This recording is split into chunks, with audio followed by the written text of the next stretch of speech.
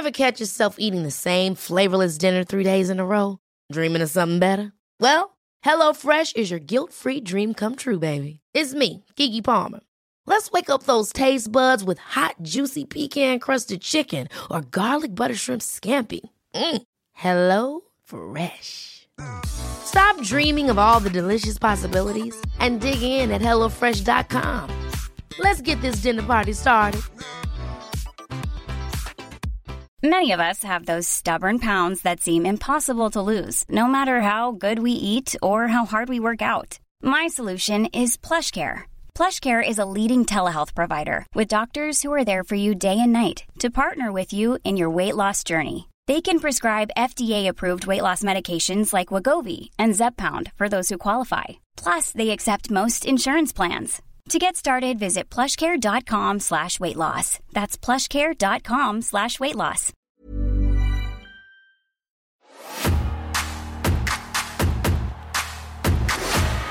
The American males. The American males!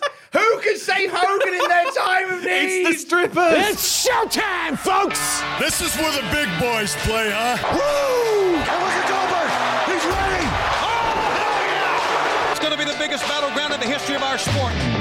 Welcome to the greatest hour in sport. It's the Cultaholic Classic Nitro Review. Hello, you. My name is Tom Campbell. I'm with Sam Driver in a very, very appropriate shirt if you're watching on the Patreon. I'm not going to tell you what it is if you're not. So No, you should be subscribed. Yeah. You don't have to be, I know. That's it. Yeah, time's tight. Do what you to need actually do. see us now, you know, it's very exclusive. It is indeed. My eyes aren't for every man. No, I'm wearing a Gunther t-shirt. That genuinely rocked my world yesterday when Gunther. I didn't even know he wasn't very well. Yeah. Devastating. He Just was got 59. Jeebus. Sad time. But that's a great t-shirt. Big fan of that. So we send our best to the family of Gunther. I know they're big fans of the Classic Review. And also, if you're watching on the podcast, if on the Patreon feed, Sam's got new hair. Yeah, New hair boy. it's like a smoky silvery colour, but it's gonna get lighter as I wash it more, obviously. So Yeah, I like it's quite it. dark right now, but Aren't we all? yeah.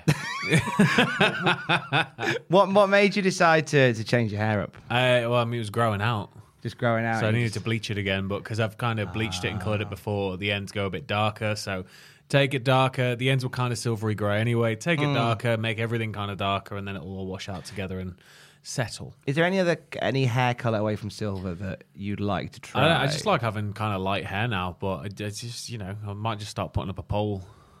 Ooh. I'm not going multicolour, I can tell you that much. But I'll do peach. I'll do. I'm not going orange. Just can't do orange. It's not happening. No? Nah. You quite suit orange. I've had teal hair.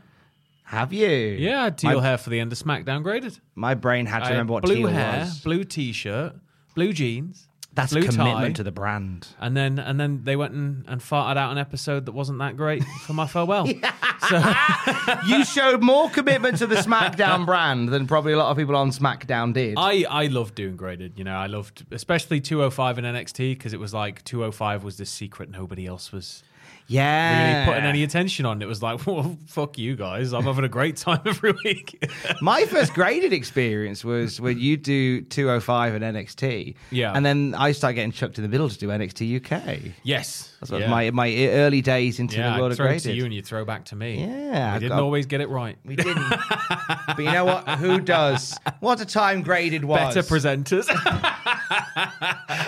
I mean, that. A little bit of that. I mean, not maybe. you, me mainly. It was me just forgetting to throw to you. It'd just be all of a sudden, they were like, yeah, and then, I mean, that was such a great main event. Hello, welcome to NXT UK. Cuts a weird bloke pulling tea bags out of his jacket every week God, for a yeah, bit. Yeah, I'd be picking tea bags out my shoes. You're welcome, mate. You're welcome. Yeah. Hey, but look, we're not here to talk about wrestling of that era. We're talking about wrestling from 1995. Yeah, much more refined time all around. It certainly is. So yesterday you listened to the Classic Raw review for the 2nd of October 1995, and we are living in perfect synchronicity because this is the Nitro that went up against it. Yes, and there's a fun little game for everybody tonight. You're not allowed to look at the card. You're not allowed to watch the episode beforehand. No. What you got to do is just guess along with us which legend, which actual wrestling legend, and is a legend at the time, gets a total jobber's entrance tonight? Oh, fun game.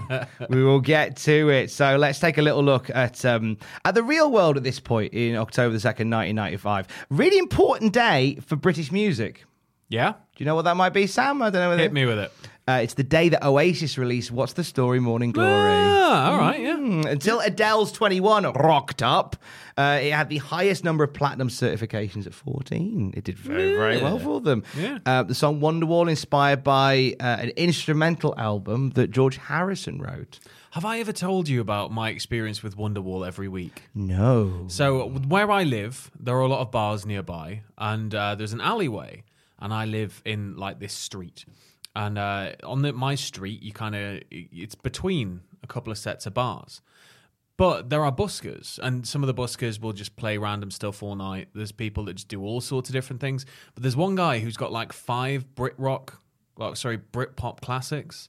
And Wonderwall is, of course, the last one. Now, what he does is he finds all these people who are pissed and having, the most important night out of their lives, and starts playing Wonderwall. And then they're all like singing along with it and going apeshit for it. Then they walk away, go to a different bar. He walks to the other end of the street, does the same thing, and then just walks to piss people back up the street. So he just gets all these people having this massively unique experience to them, like going, oh my God. And then he played Wonderwall and we were all singing along. And it's like, motherfucker, there've been 40 groups of you all night. Go into a bar and sing Wonderwall, please. Just go at the Pop World. Go anywhere. There's plenty of places in the city centre. Go there. He's like the guys are at Universal Studios. He's smart, though. Oh, Just yeah. fart out the same 4 or 5 songs, make a load of money. He knows the audience, doesn't he? And he takes them away from the other buskers, who then try and do it, and everybody's a bit like, ugh. So he does sound like one of those actors at Universal that would be on like Jaws the ride, and they'd stand there all day and do that same bit of dialogue. That's it. For every group that went like by. He's just waiting for those first 3 songs to kind of fart off, and then he plays Wonderwall, and everybody gives him a load of money, and then he just repeats the same process.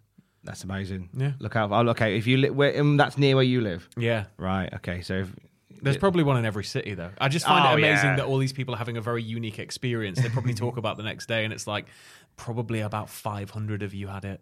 Nothing's unique anymore. You've all been lied to. Fun factoid from What's the Story, Morning Glory. The Gallagher brothers fell out because they both wanted to do... Really? I know, right? Imagine such a thing. They both wanted to do lead vocals on Don't Look Back in Anger.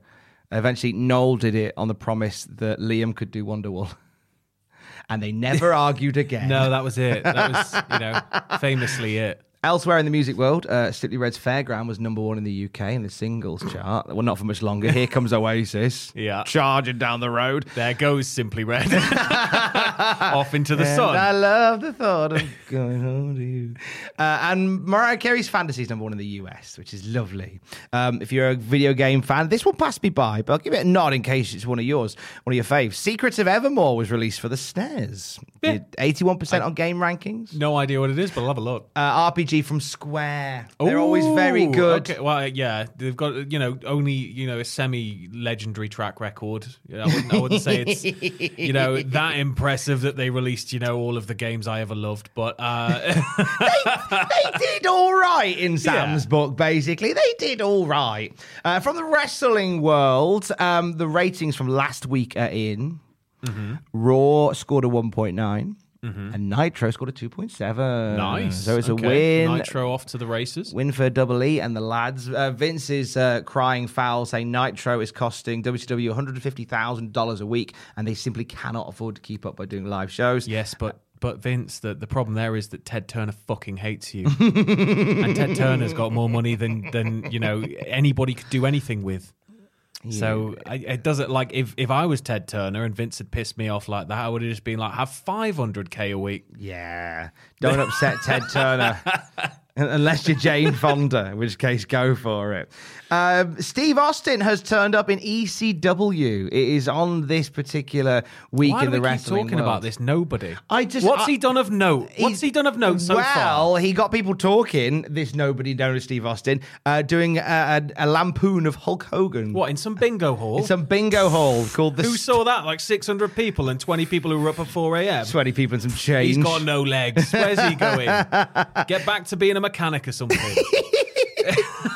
Dave Meltzer says there were more people upset than you'd think about Steve Austin in ECW mocking Hulk Hogan. I thought maybe just Hulk Hogan and then maybe Jimmy Hart. Well, no, because if Hulk's upset, then of course, Brutai's got to be upset. That's Jimmy, of course, true. is upset. Bubba the Love Sponge somewhere let out a solitary tear like it was a littering advert. There was just a lot going on that day. Yeah. It's just very cruel of him to have done that.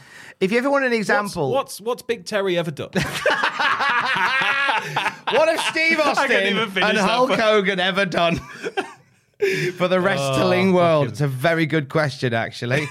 Let's move. Hey, this moves on perfectly to another wrestling legend. If you ever want an example that Ted Turner has too much money, WCW are after Tatanka. Nice, yeah. In an interview with Sportskeeda conducted a few months back, Tatanka said, Eric Bischoff planned on me being at a WCW Monday Nitro episode. I was going to be in the audience, and that's where it all began. But it had to stop there because I had to tell him I can't do anything because, one, I'm currently on contract. I'm getting ready to come off contract, but I'm on contract right now, and I can't do anything.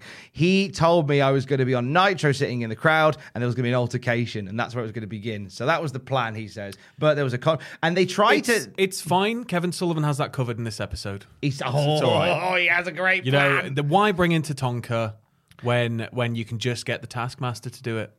Can you imagine if it was just a one-spot little interrupter match? Oh my God! it's the Indian man that we cannot name.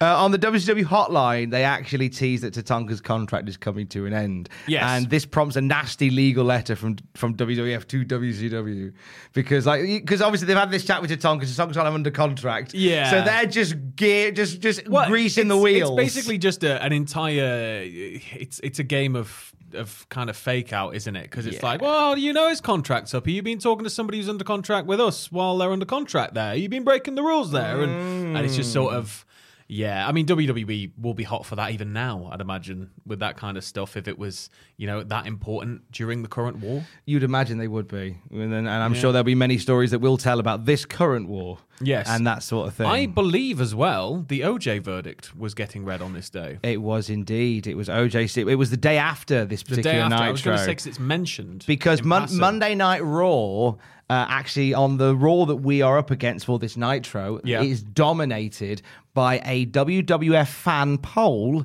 Is OJ Simpson guilty or not guilty? And the winner of the poll, selected at random, gets a free white Ford Bronco and helicopter chase. They did. They need the B-roll. They need the B-roll. They need it. That's very true. They donated the money from the hotline for this poll, this weird poll they did to a charity for children who have been victims of abuse. Yes. The charity said, we didn't ask for your help with this. We don't want to be associated with your weird ass poll. And they had to apologise and give a lot of refunds. Oh, so they were using the charity's logo and stuff and all of that on TV? I didn't see the logo on the TV, but they named the charity on the TV without saying, can we raise money for you? You could just say it was going to a multitude of charities that deal with X, Y, or Z. That's all they should have done if they knew it was going to be that controversial. And of course it was going to be that fucking controversial. It was a murder case. It was such a weird decision by Vince McMahon to go, this is what's going to dominate our show. By the way, the Raw audience said O.J. Simpson was not guilty, 51%. Well, I mean, well done. You got it right, but it definitely wasn't right. Yes, it was a close call, or if you're into UK politics, an overwhelming majority, apparently. Yes, and concrete grows. Concrete, you can just grow it. Have you seen that today? I've heard about this today. So I fucking hate our media. I fucking hate them. It's becoming literally it's like watching an episode of Brass Eye or Monkey Dust. Like life is descending into this dystopic fucking hell. To the point where, I now turn on the news sometimes on a morning, and the second I hear Richard fucking Madeley's voice, who the fuck wants to hear from him? Nobody wanted to hear from him in the 90s with his miserable wife sat next to him. Nobody wanted to hear it. And he's back. Fucking Piers Morgan, then Are you for real? That's. I mean, when Richard Madeley is the better option. Just cancel. Just cancel the news. Roll memes. I'd fucking watch that on ITV. Just a series of GIFs on a morning instead. Yeah, just give me some cat memes. Channel 4 got the right idea many years ago when they just started replaying Frasier. Mm-hmm. And then when it finished, they kind of restarted it again. Cocked it up a bit with Everybody Loves Raymond. I don't need that. Are you not a fan of Everybody Loves Raymond? I can watch it, but it's not Frasier. Oh, of course it's not, but I think they had to put a little something. When I was off school sick, look, you had 2 episodes of Frasier, it was banging, and then you'd get Everybody Loves Raymond for like an hour, and it was like, oh, I'll watch it, but I was having fun before. But every so I'm Ray, and it's just sort of the same thing every episode. Deborah. Yeah, it's like, oh no, something's happened, and then the whole joke goes on far too long, and then his brother goes, "I remember when I had a job," and then looks at his feet, and then the whole canned audience goes ape shit. It's like 2.5 Men. It just my brain is too bombarded with so many things. It's like what? You've pretty much described an episode of Everybody Loves Raymond. Yeah. Pretty spot. But sometimes on Channel 4, instead of Everybody Loves Raymond, you get King of Queens. And that was where I fell over. I wasn't Didn't kind of like King watching of too much Queens. of that stuff around that time. I said it looked kind of all right, but then I just heard people go, "That's shit," and I was like, all right, fine, I'll not watch it. Didn't like it. But there's an idea for a TV channel. Just get rid of all your rolling news footage and just play everybody. Just play Frasier. Just get one of your staff members absolutely bollocksed. Get them really bollocksed and just sit them down with YouTube for 3 hours on a morning. And the only rule is they've just got to keep playing stuff. Let's end on some lighter wrestling news before we get into Nitro. Akira Hokuto and Kensuke Sasaki got married this week. Nice. They got married the day before this episode of Nitro. It was the biggest wrestling news in Japan this week. Major celebrities from Japan, from the world of music and film, were part of the wedding. Also, Inoki was there, of course, and Aja Kong, Bull Nakano, Muto, Hashimoto, Toyota, Great Sasuke, Jushin Liger, Hayabusa were all there for the wedding. And apparently, and this is something that Jackins told me on the Raw review, apparently there were complaints in the hotel they were staying in after the wedding because their lovemaking was so loud and constant throughout the night. Incredible. Yeah. Now that can only have happened because they definitely had a secret wedding rumble, didn't they? They definitely had a secret wedding rumble, and he won, and it all went, big time. Big time. We are in Denver for Monday Nitro this week. All the signs apparently were confiscated before people entered the building. Even like the pro WCW ones, they got rid of a lot of them. Signs, and so once they got into the building, signs were handed out by WCW as they entered. Carny motherfuckers. It's so carny. But this is where the fans are clever little chickens, because the fans brought magic markers with them. Yes. So quite a few people had written on the back. I was wondering why the front row, there were so many signs just sort of tucked in under the mat, as if people had just gone and just lifted the mat and discarded them. They had handwritten signs of like WCW's best. Eric Bischoff has a massive cock. 20 of them, weirdly. But then it was so David Crockett, the part of the Crockett dynasty. Yes, had the job that night of just monitoring the crowd and taking away any defamatory signs. This is the world we live in. He's just walking around. I don't like that one. That one just says Lex on it. Does that mean he's good or he's bad? Give idiot. My dad. Get out. Eric Bischoff, Bobby Heenan, Mongo McMichael, and of course, everybody's favourite Tarantula are on commentary this week. Slight adjustment to commentary this week, which I absolutely love the bones off. Do you know what that was? Is it the riser and the crowd? Yeah, we can now. So now instead of facing that weird grey wall, we'd have facing the crowd. We'd have like a black curtain, wouldn't we? Yeah, a bit of depth there. You could tell there was a bit of depth there, and you could tell they were somewhere prominent in the arena, but it just never really felt right. And this is like one of the most iconic commentary booths. It might be my favorite commentary booth of all time. I love it.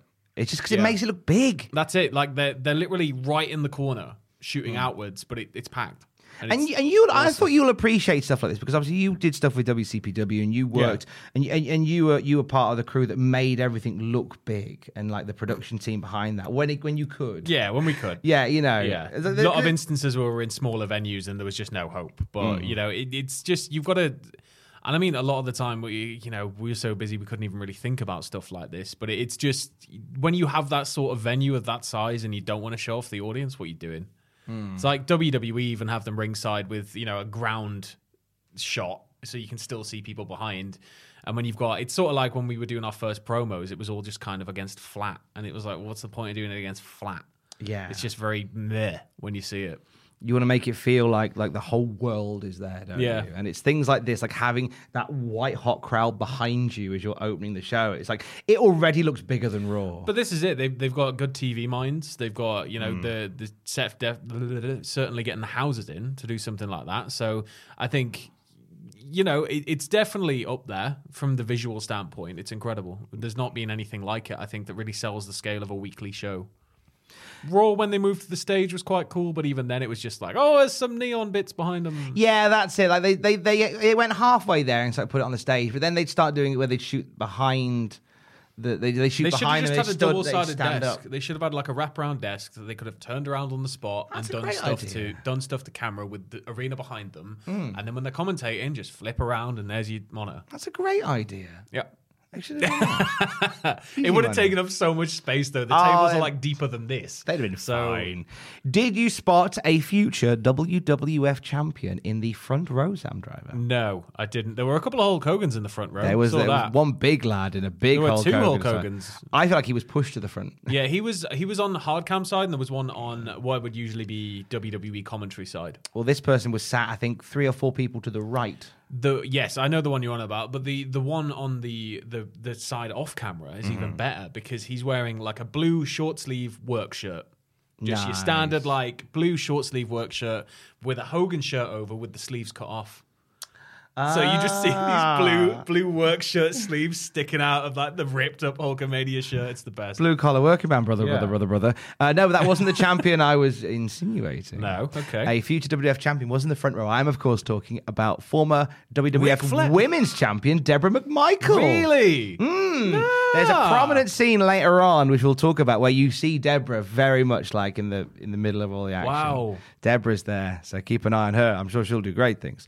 Ric Flair interrupts the opening spiel from our commentators, and he's screaming down Bischoff's mic that Double A, he and Double A are going to have a mile-high night. They're going to have sex in a bathroom. Now, you've got to keep saying mile high because we are in Denver, Colorado. Detroit. We're in Denver, Colorado. Colorado. And so they're a mile in the air. They're mile high. It's Mile High City. It's mile Mountain high. time.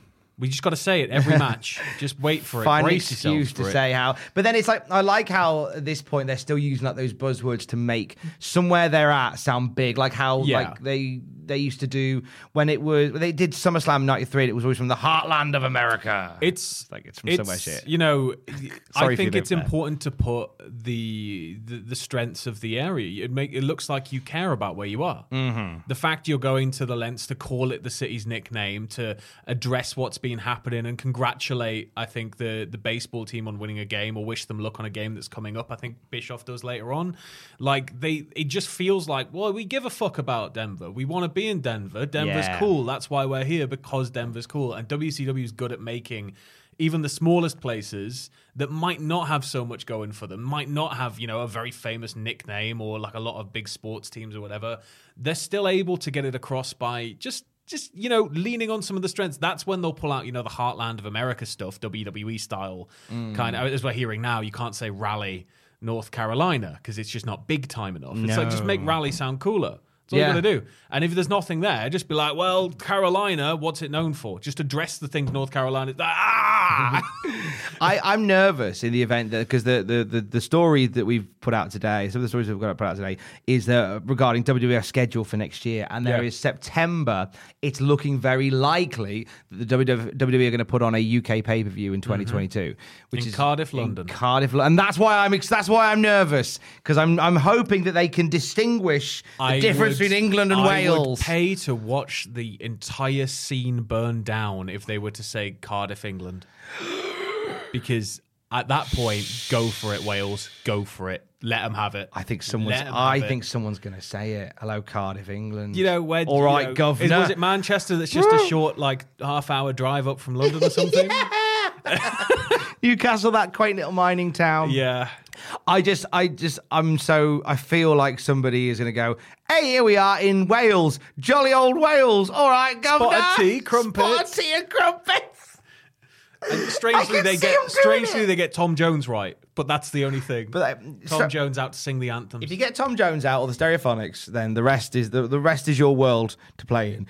We get a recap of the Lex Luger. Let me just say, if they don't have the Mannix there, they're fucking idiots. Oh yeah, get the Mannix. You can have the Mannix there to just do something. Oh my God. There you go. Oh, that would be a nice little touch. Yeah, because then you got your halftime entertainment slot that isn't shitball. You could have the Mannix. Well, you said get them out there. Get them to play faster. Do it. You said Mannix. Just play the Holy Bible in full. Play the Holy Bible in full, and that'll take up like a tenth of the show runtime. You'd be all right, you know. Breaking news: they couldn't get Mannix. They've got Poppy, so that's good. Poppy here with her cover of A Design for Life. Oh my God! It's just static with her going, I'm really weird, guys. I'm kooky. We get a recap of Lex Luger, Randy Savage, and the Dungeon of Doom debacles from last week. Before we get the first of our two main events, main event out the block: Lex Luger versus Randy Macho Man Savage. So now they've been talking about Mile High and all this stuff for so long that it just did something to me. So I am judging this event based purely off its sexiness, Tom. Because ultimately, as you're going to learn if you're going to watch this after hearing this, or you've watched it beforehand, as you know, it's a pretty fucking boring Nitro. It's not boring, it's just inconsequential. It's like one of the fucking spots is an entire, we've seen that play out 3 times now. There's a whole... we'll get on to it. I'm really excited to see the Sound Driver sexometer for Monday Nitro this week. It's rated out of Spanx. Brill. So, out of 10 Spanx. But I've got my notes here. A very sexy opening main event indeed. Mm-hmm. They're all over each other initially. They should get a room. They're like hugging and rolling around, and then something's getting snapped into as Big Randy Anderson is really trying to pull these beefy boys apart. And then we get an ad break with the man becomes the monster becomes the man. Do you notice how long he holds that second man? He's doing it as if he's going for a world record. Yeah, it's like man, as if he's trying to pull himself away from the mic to simulate echo. Okay, I like it. Well, give us some more sexy notes. So we've got Luger's showboating a bit more. Just as a general note, he's a powerful guy. We've not really seen him do much of this, but we have him kind of lifting and military pressing Savage. You're starting to see the arrogant Luger come back out a little bit, and oh my God, so chiseled. There's a whole period where they're doing back hugs. Yes. And then Lex cheats to make his hug like more huggy. And uses the ropes, and Randy has no hope of his back hug out doing that. But unfortunately, Lex is forced to stop. And then the ref is in formal-ish trainers. I don't know why that popped me, but it did. As opposed to red shoes, just crap shoes. Randy Bobanti then grabs Lex's underpants and throws him to the outside, which he literally just his underpants. Just yanks him out by like the string of his pants. Just straight out of the ring. Get gone. Then there's a ref bump, flying elbow smash. Randy gets at least a count of 48 until Giant then comes out and he gets in on the steamy, dreamy action. Giant choke slams Randers, which I listed as kinky. Luger goes into the torture rack again, a bit kinky. Luger wins, erotic. And then we get a note here from commentary that says the Giant isn't here to eat popcorn, and I gave this 6 out of 10 Spanx. Oh, wow. This is an amazing grading system. I'm down for this. Why 6? Like it was good, but not great. There was not, a lot of not muscle fully on spanky. display, but I don't think it's worth more than 6 Spanx. That's a fair shout. We had a bit of excitement, a lot of hugging. A lot of hugging. No, in fairness, though, it was very sort of tight off the get go, wasn't it? Because you had both guys burst out of the gate, immediately locked up, and then they were really doing well to sell that kind of anger between them. Randy Anderson having to proper try and pry them apart. Well, Randy and Randy. Two Randys. Two Randys do make a Randy match. Does that not add to the spankometer? That was taken into account. Okay, that's 6. fine. I wouldn't say it was, if you took Randy Anderson out of there, you're probably looking at a 4.5. Less Randy. But then, talking about semantics, what's half a spank, So it's... you have that kind of blood feud feel going on as it builds, and especially they're kind of trying to do a bit more chain wrestling. They're trying to do a bit more reversal, so it's more like these guys are equal. On equal footing, who's going to win, and then Luger, you start to see the elements of the heeliness come out, the showboating, the military press, the torture rack, the using the ropes. Luger's, they replayed that same fucking promo again where he comes out and, from like 2 weeks ago and has no emotion until Randy gently slaps him, and then he kind of goes, He like wakes up looks a a bit little bit. shocked before they cut away. But it's building towards something, and at least it's moving in a direction rather than what it's been doing for the last 3 weeks, which is sitting. Yeah. A nice little dig from Bischoff on commentary during this when he tells us to listen to Mike Tenay on the WCW hotline to find out what's happening on Raw. That way you don't have to change the channel. Yeah, you just ring up. Yeah. Just call up while the ad breaks on, and there you go. You get everything you wanted, everything you've ever dreamed of. And then next up, we're going to go to an Eddie Guerrero versus Dean Malenko. No, we're not, because out comes Greg or Garth or Graham or whatever he's called. Disco. Disco for a bit of a dance. Big Glenn Gilberti. Yeah, so he we were all like proper, excited after that. He's just thrown a massive bucket of cold water on that. But I think that's what they're going for. The more I think about it. They really want to, they want to have him just come out and stand in front of Eddie Guerrero, and Eddie doesn't even get to hit him with a chair. Well, and kick him that's off it, because Eddie just sort of shoos him off stage, as opposed to doing a battering. This is actually all building to something, because Inferno does this a lot as Nitro goes on. Ultimately, he's going to do it for Goldberg, and Goldberg is going to. I can't wait. Goldberg is going to murder him over and over. Those are some of the finest childhood memories I have. Oh, nice. But yeah, he just, how can I stay excited after that opener? If it's like we're going to a Dean Malenko versus Eddie Guerrero, and out comes Disco Inferno. It blue ball you a little bit getting Disco in there. He's the antithesis of erotic wrestling action, the action that WCW promised me heading into this event. So this gets minus 10 out of 10 spots. Oh, no! All the way down is that He's never going to hold Boncon. the world title. Why are you throwing him out there after Randy Savage? Eddie and Malenko on Nitro, Don't worry, though. these two guys get the respect they definitely due in this Well, they match. do from you, but they don't from the live crowd. They don't from fucking commentary. Or from They don't get it from commentary. anybody. They go out there and they wrestle like absolute beasts. And oh my God. But yes, so the match kicks off after Disco's shooed out of the way. The match kicks off, and then we are immediately told by Eric Bischoff, as they're going through a very exciting opening exchange, very athletic opening display. We have Eric Bischoff telling us that, just don't fucking worry about this. I know you don't give a shit about it. Hogan, his limo's going to be here in 3 minutes, though. So we'll hear from Hogan soon. Here's a bit more chain wrestling. Eddie and Malenko again just go fucking hell for leather. Great match. Dives to the outside, a massive splash to the floor, all this. But no, Hogan's here, so get your cocks out. He's got a neck brace on. He is here for a hunt, and he wants to go on a big sweaty search for the giant. And then we get that huge splash to the floor. Bobby clarifies this is Monday Nitro and not Acapulco. Because I was worried. Well, it was getting a bit loco there.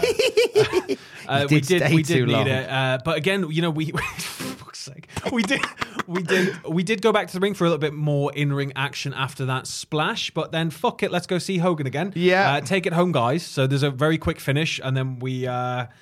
That's kind of it. But after the match, they shake hands. So they've promised another match between them, and it's like, well, it's not all just hatred and anger. It's sportsmanship, and Bobby gets that across really well. Because Dean went for the ankle pick, and Eddie turned it into a pinning combo. And Dean was like, "You got lucky, I can beat you." And then Eddie's like, "Hey, anytime, anywhere, we'll go again." He's proper, just like anytime, and just like shaking each other's hands. It's a cruiserweight division match. Yeah, and I love that they're and like away from the noise of like, oh, here comes Hogan and his stupid neck brace. Like away from all that noise, like it's a cruiserweight division where it's not just about it's a match for the title, it's a match for the title, it's a match for like these are like rankings and divisions and stuff. And I feel like the art of a division is lost. With the exception of like the power rankings that AEW I think the does. reason that cruiserweight scene worked well so initially was that Bischoff was just intent for it to be just go out there and excite people. Yeah, and it feels like he just kind of left them alone. Obviously, there was some booking involved and overall story planning, but it's just kind of like, well, what do you want us to do? Excite people. Yeah. Let's just get out there, and the talent kind of left to their own devices, it feels. And they go out, and gradually they are going to win that audience over. But this audience has been, burnt out on big comic book wrestling for the last 20 years. So Is this by this point? Guerrero and Malenko had their ECW series, hadn't they? So this is them jumping over. It's for a fresh audience, basically. Yeah, there's a selection of the audience though that was probably quite excited by the prospect of, hey, this is the match for an ECW. And it's on the big screen whilst Hogan is arriving. Yeah, that's what I mean. Is just disregard that match. Because Hogan's here. Hogan's here. That's all that matters. If Hogan's not on the screen, talk about Hogan for the entire. That's it. It's like he's going to be here in 3 minutes. Nobody knows. Nobody cares. Like you've already said he's going to be here. You can be like, oh, Hulk Hogan's arriving backstage now after the bell. But because it was like, oh, we're going to go back to see Hogan, and then immediate like pin. It was like, oh. But this is the spoils of war, not the spoils of war. This is the result of war, isn't it? Because they are. You can tell by the pace and the urgency in Bischoff's voice. They don't want anyone to change the channel at any point. They don't want to give them any reason. It's exciting. I mean, they even lie to you at the end of the show every week. Oh, yeah. They always lie to you at the end of the show, like they do it in this one, and we'll get there in a bit. But they kind of always tease you. They go, we're going to go and make sure we've got to check up on this guy coming back after the break. And then it's like, here's what's next week. Yeah. There is no update. There's no, you're hooked into that very last little 30 seconds of show. Everything is just designed to keep you there. They always lie to you. But yeah, this would have got like a 4 out of 10 because they're just not meaty enough, are they? No, so not enough. The appearance of Hogan and the mention of Hogan brought it up to a solid 8. I can, 8 out of 10 spanks. This is I'm enjoying the yin and the yang that is going on. If I'm looking at pure wrestling ability, 11 out of 10. But we're looking we're looking at pure wrestle sexiness. Then it's a 4, and then Hogan is mentioned, and it's an 8. Fair. And then Hogan arrives. Hogan actually bullies them off screen in their own match. Hey, there you go. Some pushiness. That's some political power. That is. Hogan out for a chat with Mean Gene, and I put in his silly neck brace. Yes. So this is what we've been waiting for. Oily hot dog handbag skin, I've written. 24 inches, as we know, plus 12, as we also know, because, the court case. Does Jason Pittman get a mention in your sexy review? No. Can I quickly pull up, because I'll say this, then I want to hear the sexy review. Right. But he says, Hogan's out, and he says, last night he was hanging out with a little Hulkamaniac named Jason Pittman. Oh, yes, yeah. Who was getting a double lung transplant. Jason apparently said to Hogan, Jason said to me, belly up to the bar, look him in the eye, and take the giant down, brother. Right, did he bollocks say that to you, Hogan? The poor lad's having a double lung transplant. I doubt he said anything. Hey, Hogan's so skilled, he was probably the surgeon. This young man, this young boy who's fighting for his life, turned to Hogan and said, belly up to the bar. Fucking hell, Hogan. Plus, why are you hanging out with kids, you weirdo? That's anyway, sexy review. My concern here stems from the fact that Hulk Hogan comes out to American made, but he's got a neck brace on, which means he clearly can't be American. He probably also wears masks in public. Shame. Where's his pride? No pride in that man. Oh, God. Yeah, he goes into busy places with a mask on to protect himself. I can't. How dare he? How dare he? I bet that neck brace, if you took that off, it wouldn't do anything. I think his neck's fine. I think the government made him wear a neck brace. No, wake up, sheeple! Yeah, that's it, sheeple. The government's forcing us all to wear neck braces with broken necks. You don't need a broken. Basically, if you have a broken neck, just wobble your neck around. Just it's fling fine. it as hard as you can in a circle, like you're in Cannibal Corpse. You'd be great. So the Giant isn't here. This is the thing with Hogan. Hogan's going off. He wants the Giant. He wants the Giant. He wants the Giant. Since the Giant's not here, brother, off comes the shirt. Wow. No, he says that he's going to go on a hunt. He's going to go hunt the Giant if the Giant's too scared to come to the ring. And he heads to the back to find the Giant. He walks past Deborah McMichael, future WWF Women's Champion. And then, can I explain it eloquently? Please do. As Hulkster walks up the ramp, like just crowds of people mobbing toward him, all just touching him. They want to touch the immortal Hulk Hogan. There's just a big white explosion all over his face. Just a big white explosion all over his face. It's very sensual. And it turns out this old woman has just launched a load of powder in Hogan's eyes. Now, what's he going to do, brother, when Powder Mania is running wild on him? What's he going to do? So out comes the Giant and Brother Yes No to help Granny. And they're beating Hogan down. Giant thankfully removes the neck brace to free Hogan from his mind control 5G nonsense.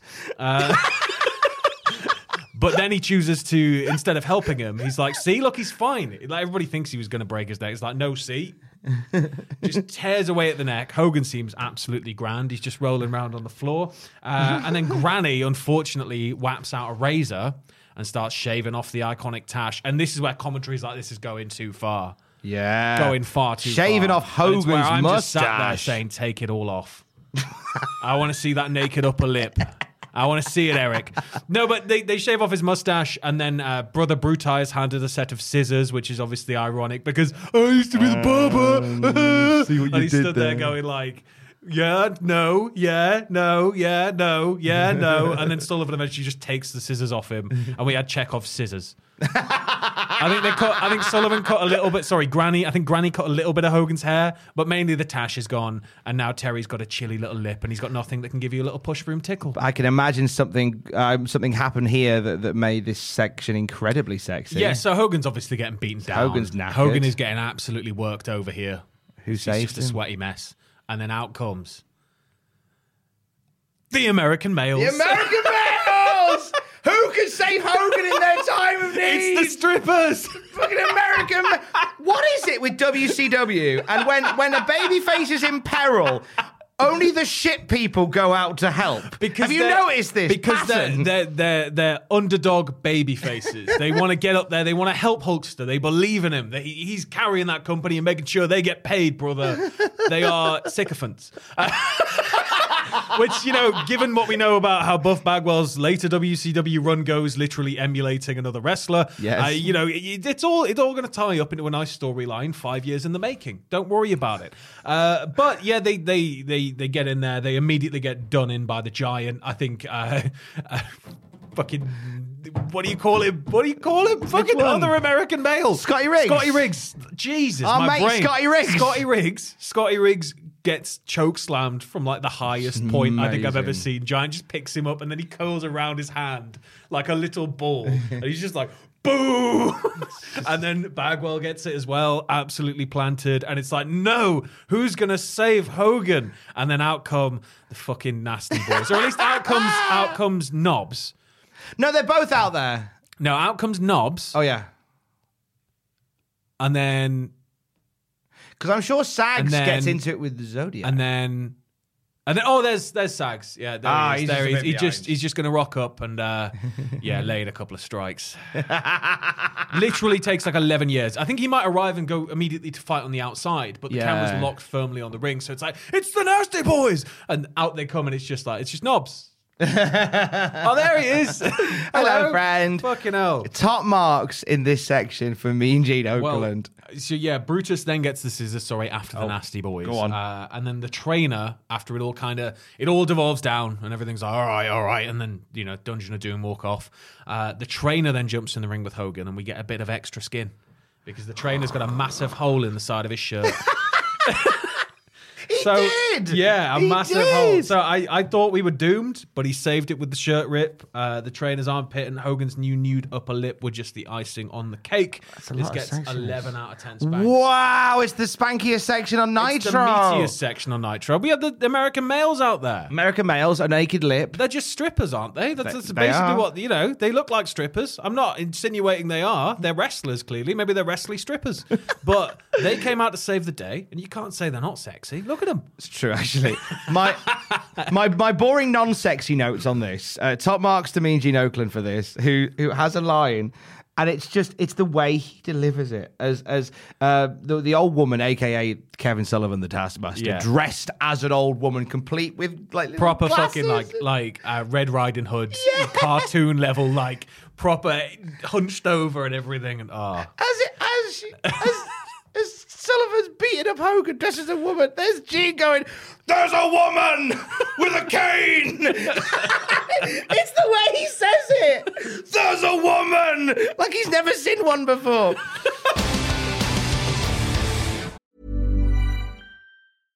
Hey, I'm Ryan Reynolds. At Mint Mobile, we like to do the opposite of what Big Wireless does. They charge you a lot, we charge you a little. So naturally, when they announced they'd be raising their prices due to inflation, we decided to deflate our prices due to not hating you.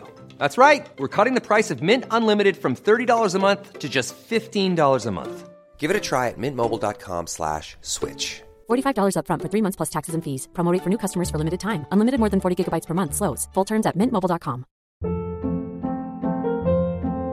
Hold up. What was that? Boring. No flavor. That was as bad as those leftovers you ate all week. Keke Palmer here, and it's time to say hello to something fresh and guilt-free. Hello Fresh. Jazz up dinner with pecan-crusted chicken or garlic butter shrimp scampi. Now that's music to my mouth. Hello Fresh. Let's get this dinner party started. Discover all the delicious possibilities at hellofresh.com.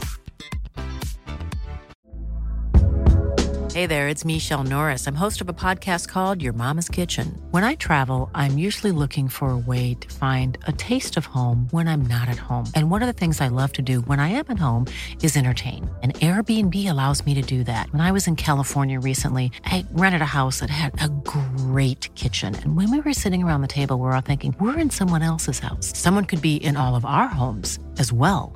If you have a home, but you're not always at home, you have an Airbnb. Your home might be worth more than you think. Find out how much at airbnb.com/host.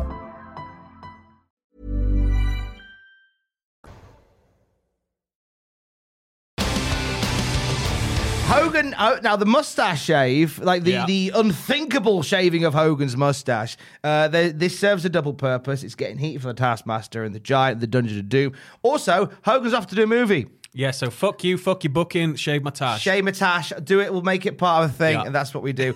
And Sullivan playing a woman with a cane is actually an homage to a championship wrestling from Florida angle from the 70s, in which Blackjack Mulligan, dressed as an old woman with a cane, sat in the crowd and attacked Kevin Sullivan. That's perfect, because I remembered that definitely when I saw this for the first time. How could I forget? I was eating my, what did they have back in the day? Was it just cornflakes? I was eating my cornflakes with water. I was eating my arsenic. I was eating my cornflakes with water because milk hadn't been invented yet. And I was like, God damn, what a callback. What a callback. I was enjoying a Winston cigarette and asbestos. I had to probably bang the telly because the tube was broken on it.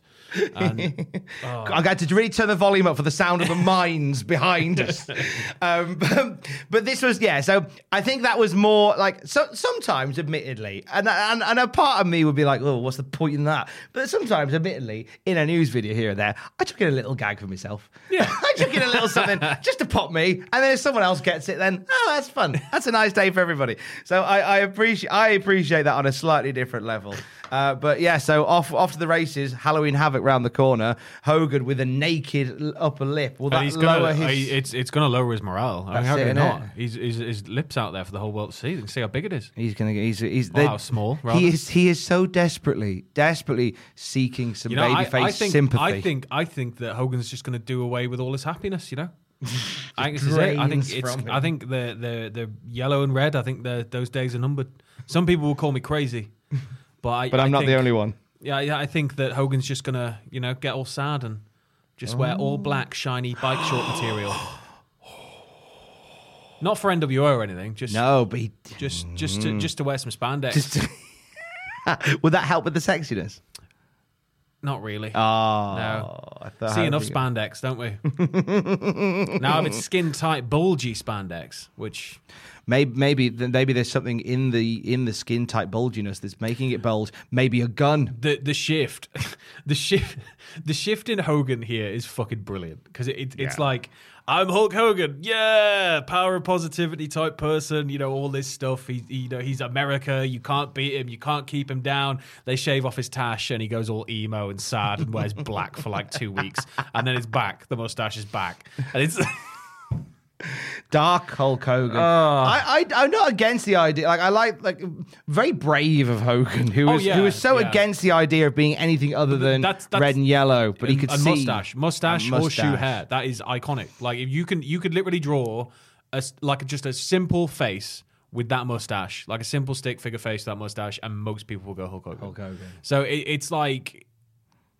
had it not been for a movie, I think the answer would have been a resounding no. Yeah. But if he's getting money out the arse, and at this point he was really wanting to try and continue that film career that hadn't quite taken off in the way he thought it was going to. He never really translated that well to screen. He never translated that well to film. I think around this time it might be when he's trying to get more into TV than film itself, but he was still doing a couple here and there. But it's strange that Hogan didn't translate so well, because he is in some good films. Like, he's in Rocky 3. Yeah. Like, he did have that star power to pull people over. It's just that he obviously couldn't find the right agent or the right role, or he just wasn't really up to snuff with his acting chops. Yeah, I mean, like, because a lot of people draw comparisons with him and The Rock, and how The Rock just transcended both industries. Yeah. To where he is now, just like this megastar. I think that was always what Hogan wanted. But Hogan, like, I think with movies, it never quite landed. They were a lot of like self-promoted films as well. Like, you had like No Holds Barred, which is it's all well and good, but in that film he's playing a wrestler, and he plays a wrestler in real life, so he's good at that. He's good at playing a wrestler. But when you've got to kind of make him a suburban commando type character, or you've got to make him Santa with muscles, it doesn't quite translate as well, because you have all the visual slapstick of like, oh, he's so muscly and big, but once you run out of that, it's like, oh, what's left? So do you think it's like an acting chops thing then? Because again, there's not like, I imagine look at it, it's not much in the way of like difference in what The Rock brought and what Hogan brought. No, it's just The Rock was, I feel he had better luck with casting. The fact his first film was The Mummy Returns. The Mummy was one of the biggest films of the late 90s. And we've got a featured role there that he didn't really have to do much in, and then he's in the Scorpion King flashback sequence, obviously, and you kind of have, he was almost drip fed in, whereas then Hogan he was immediately he did languish through some Disney films, Tooth Fairy, things like that. It's not quite where he wanted to be, but he persevered, and he put wrestling on the back burner for a long time to do that. But Hogan was always 1 foot in, 1 foot out, wasn't he? He was trying to be a bit of everything. That, and I imagine he was wanting like 9 times the amount of money he was worth. Oh, yeah, and I can imagine he was an arse. Because in one industry, you're worth a hell of a lot of money. In the other industry, you're Hulk Hogan, but you're not worth as much as, a major actor. Yeah. It's just not, it doesn't translate. I think it must be an attitude thing as well, because like I remember reading a story about the Baywatch episode, Bash at the Beach, and how David Hasselhoff just wanted nothing to do with Hogan. And vice versa. Yeah, well... But I can imagine that David Hasselhoff would want to hang out with The Rock. Yeah, it seems like at the time Hasselhoff and Hogan might have been more similar than they would admit, because Hasselhoff was a big deal TV star at the time, and the star was beginning to wane. I'd argue it was after Baywatch that Hasselhoff kind of goes down and out. He's not really featured in anything major after that, is he? But it's interesting that you say that, like, and that's working over in my mind palace. But it's like they're the same person in two different industries. Yeah. They're fearful for their spot. They want to make sure that they're getting the most out of any extracurricular activity they're doing in terms of like TV or film appearances.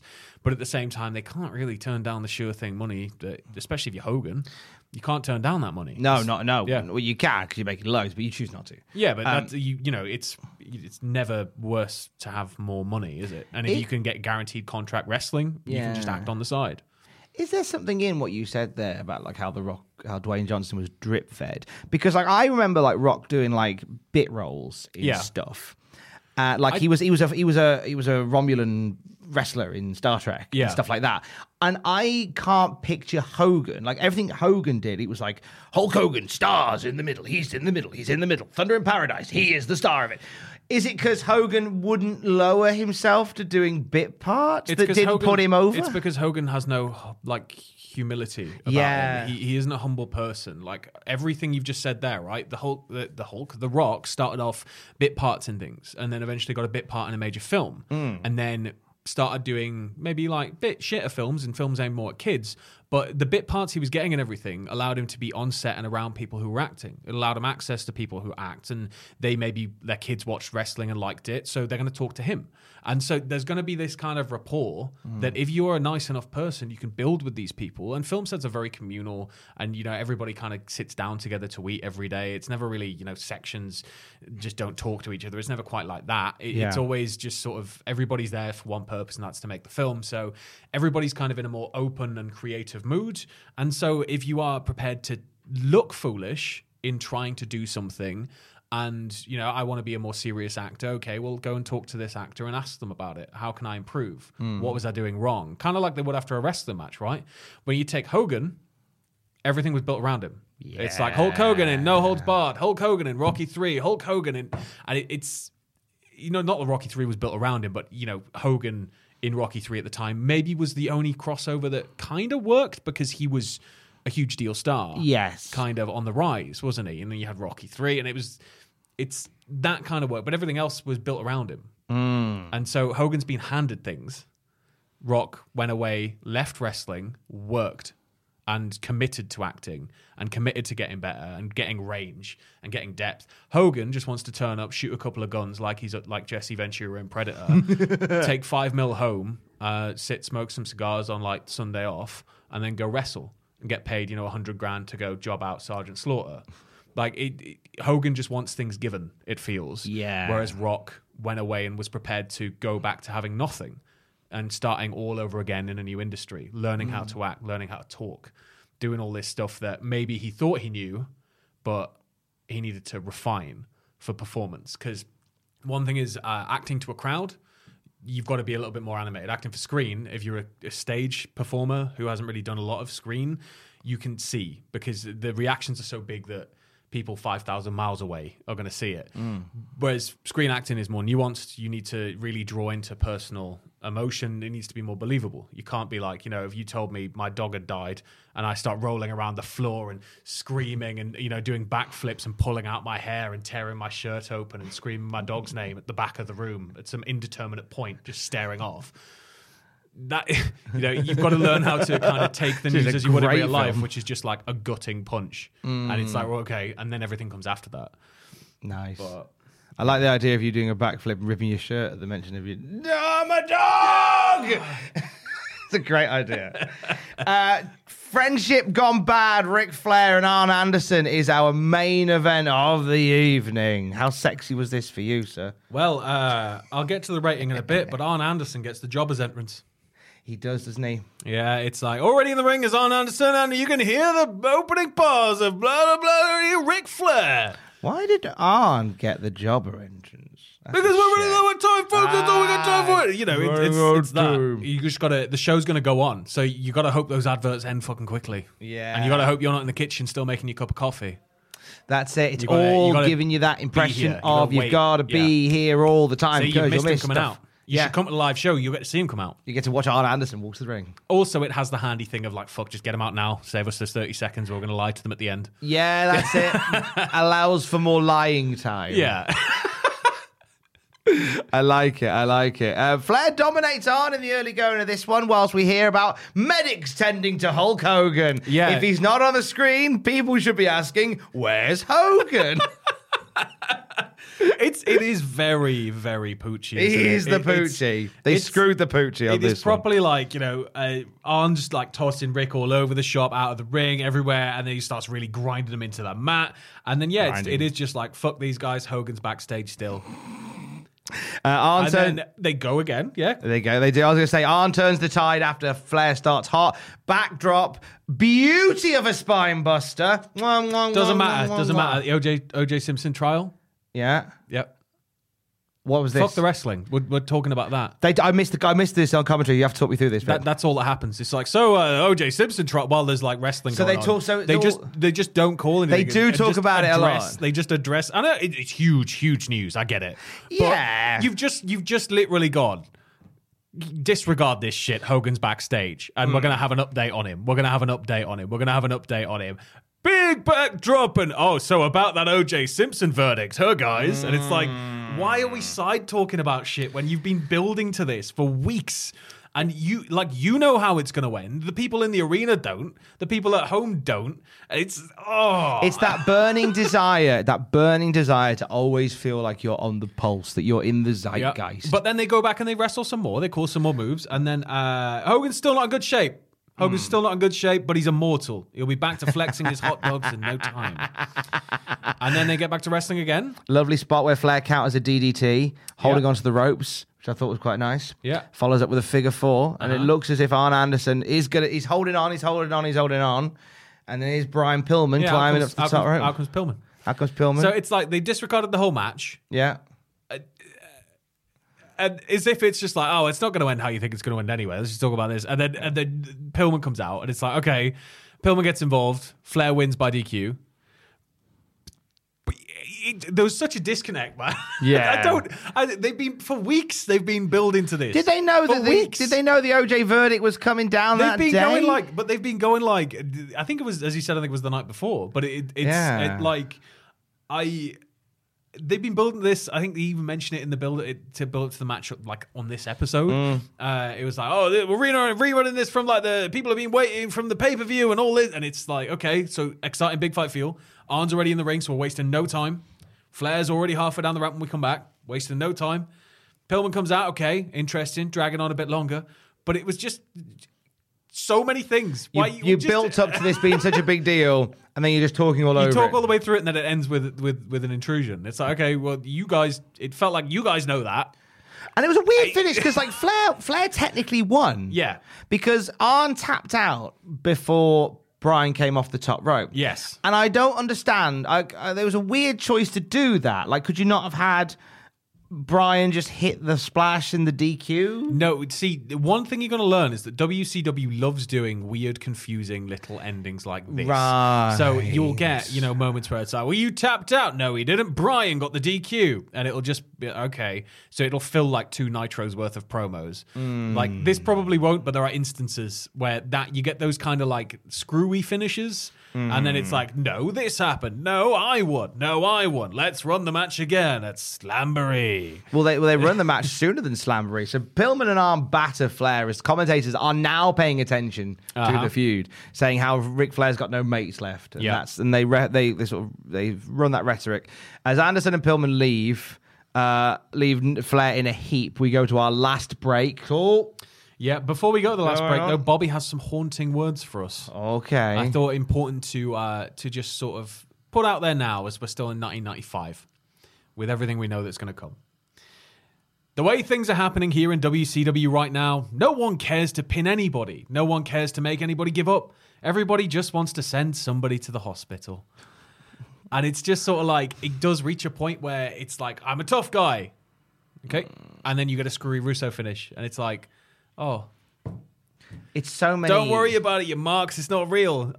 Really? Well, I kind of knew that anyway, but now I feel stupid. I don't know. Sometimes what wrestling bookers think we like as fans, like, do they think, they just like to see the entrances and watch a flippy move and nothing else? Like I like when stories are told through wins and losses. This is like it's powerful. I don't even think wins and losses are grossly overall massively important to a story. I think if you've got a good enough story, you can get it over however you want. But wins and losses should be accounted for, and they certainly were slightly more back in the day, and they are now on one side of the fence at least. But yeah, it's sort of, the booking's quite frenetic because it's just kind of car crash, what's popular and what are people into, and we get that. It'll settle into more of a rhythm, and then it gets good. And then it's sort of like, okay, they've sort of hit their stride here, but then they kind of trip a little bit, and we all know what happens next. After the final ad break, it's revealed that Nick Bockwinkel has signed for Ric Flair versus Arn Anderson next week in a steel cage. Steel cage. And is it escape only, or is it escape and pin? They don't say. Well, it better be escape only, because I'm sick. I hate cage matches with doors. With door escapes. They don't need doors, do they? No, I hate door escapes. Hate door escapes with a burning passion. I hate door escapes. She was a right bitch in my school. I hate pins and I hate submissions. It's a cage match. If you want to win, climb out the fucking thing. But even the concept of the cage match, without getting too meta, the idea of a cage match being, I hate you so much, I'm going to run away from you. But this is it. Yeah, so it's like, you can't... You have to escape. You have to run away in order to win the match. But you're not running away. You've beaten this person to a pulp. That's how I always felt. You beat them so bad they can't get up. You beat them so bad they can't get up, and then you casually stroll out of that thing. You climb out of it as slow as you want. You can even do what everybody does throughout the night, is get halfway up and go, nah, and either go back down or flip off the top. Like, not we're going to see Flair or Arn do any of that, but I'm a big fan of the escape stip in a cage. From The Observer, The Flair Anderson 2-week television program was a deal that they came up with in panic after the ratings came in for the 25th of September Nitro. Both WWF and WCW, only 1 month into the war, in Bunny Rabbit ears, have already gone to doing cage matches on free television, and both have quickly changed titles on Monday as well. I knew they'd hot shot, but didn't realize both would do it so quickly, because on Raw this week, they announced a cage match between Bret Hart and Isaac Yankem. Nice. But not as we know it.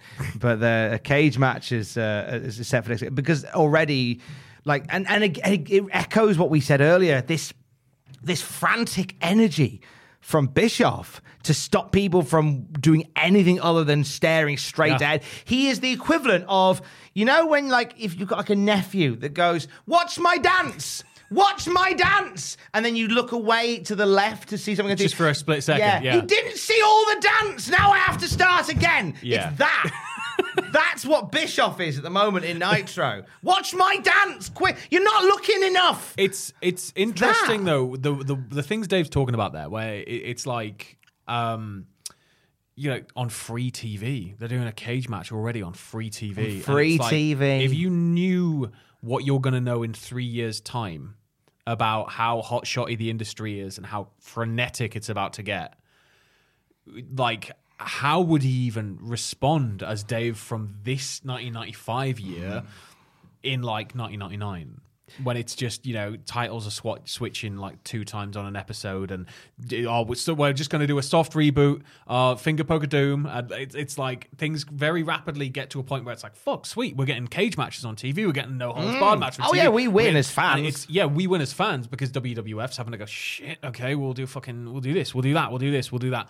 And we get more exciting booking because of it, and they have to create more and more stips because, well, shit, the thing we'd give away on pay-per-view, we've given away for free. So we need to make it a cage match, but it needs to be more extreme. And then we get things like Hell in a Cell, and we get everything from the back of that. But it's, this is just a straight race to the bottom, because ultimately it ends with just, attention span. It needs to just be like that. Yeah.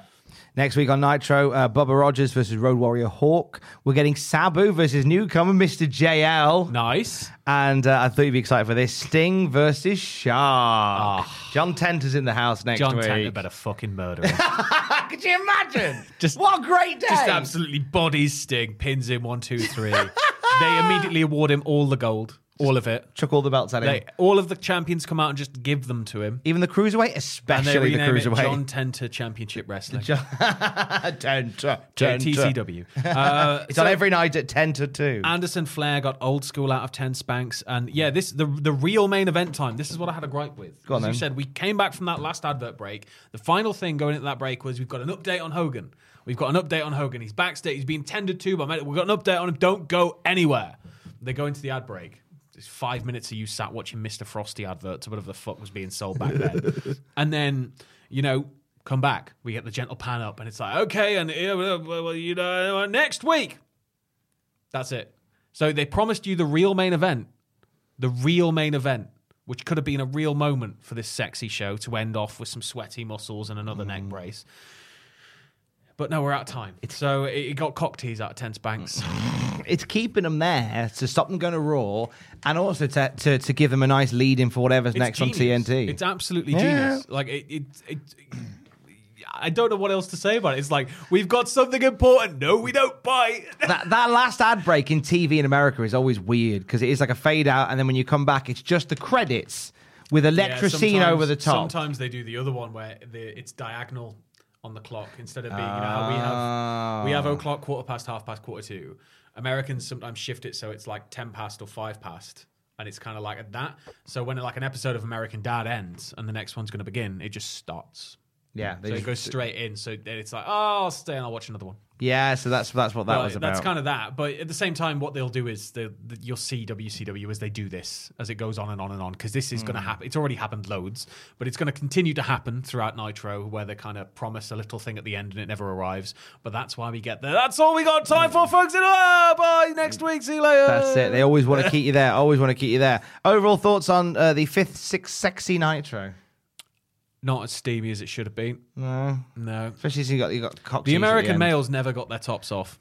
Sadly, also from the Observer, the American males have already lost their WCW tag team titles, but we just haven't seen it yet.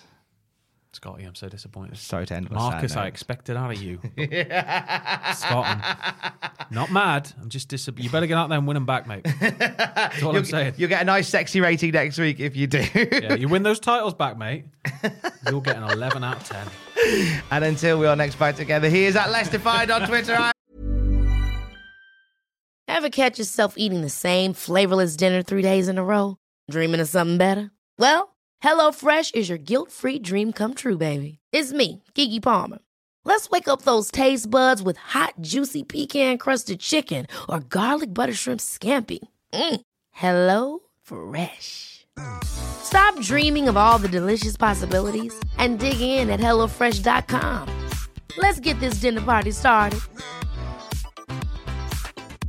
Hi, I'm Daniel, founder of Pretty Litter. Did you know cats tend to hide symptoms of sickness and pain? I learned this the hard way after losing my cat, Gingy. So I created Pretty Litter, a health monitoring litter that helps detect early signs of illness by changing colors, saving you money and potentially your cat's life. Pretty Litter is veterinarian developed, and it's the easiest way to keep tabs on your fur baby's health right at home. Go to prettylitter.com and use code ACAST for 20% off your first order and a free cat toy. Terms and conditions apply. See site for details.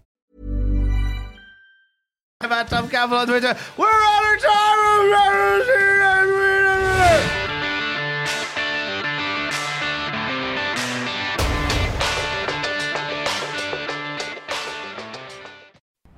For all the wrestling headlines in just 10 minutes, search Cultaholic Wrestling News on Apple, Spotify, or wherever you get your podcasts from.